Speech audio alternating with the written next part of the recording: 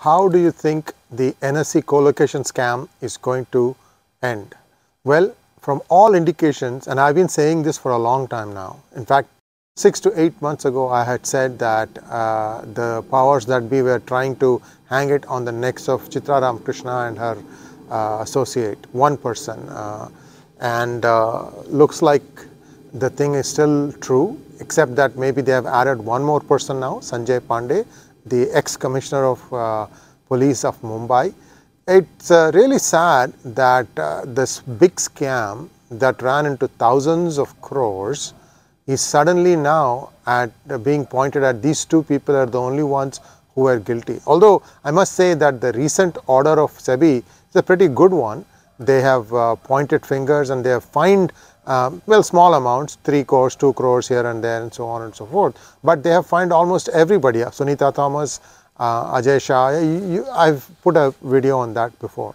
But the big question that remains is, in this, the eavesdropping, for which Chitra Ramakrishna and Sanjay Pandey have been imprisoned, it also implicates Ravi Narayan. And where is he?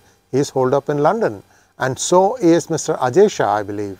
Both of these people are in London, and it is now also believed that Mr. C.B. Bhave, the person who was a SEBI chairman during the time the co-location started illegally at NSE, he is holed up in the United States. So you have 5 people who were the main culprits in this. The 5 people were, I mean, afterwards some other people may have joined. The 5 key people were Ravi Narayan, P. Chidambaram, K.P. Krishnan, Ajay Shah, and C.B. Bhave. These are on different places and everybody colluded together to make it happen.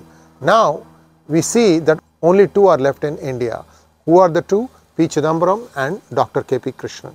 I see a big attempt to try and push everything under the carpet and just throw these 2 or 3 individuals under the bus.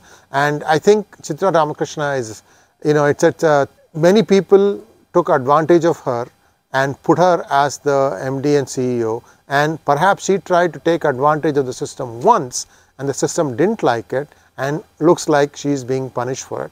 Very, very unfortunate the way these wheels move.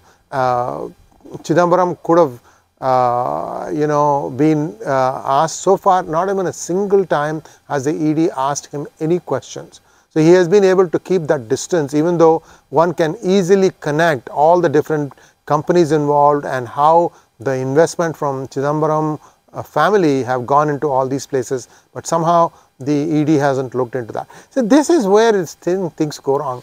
I haven't seen a single investigation taken to its logical end with all the people who are connected being punished. I don't know how many decades it has been since that sort of a thing happened. And this is where the problem is in India. You can never take it seriously. Now, with $300 billion due to leave India for a payment that is going to come due, the foreign exchange reserves will come down by half. And this perhaps will force the rupee to go lower even further. Or I don't know if it's already baked in.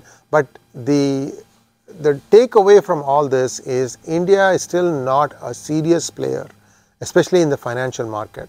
If you're not a serious player in the financial markets, there is no way India is going to keep growing at the pace at which it has been growing thus far. I can see that Prime Minister Modi is trying to come up with an alternate exchange in Ahmedabad to try and change the center of gravity of finance from Mumbai to Ahmedabad. It's a good effort. Unfortunately for him, the brokers are the same. The brokers who are in BSE and NSE will be the ones who will be also working in gift exchange. So unless you weed out the bad apples from that basket, the same things will continue there. So this is the problem that they need to be looking at. Anyway, I'm going to have Dr. M.R. Venkatesh come next week to discuss this in even more detail. He has a lot more idea about the PMLA implications and how money has been going around. He has written books about this. So you will get a much better, much more in-depth understanding of this problem that is plaguing India's financial markets. We're looking at the financial markets overall to see how this segment needs to be restored. Thanks for watching. Please like, share and subscribe to our channel, and don't forget to click on the bell button for notifications. Namaskar.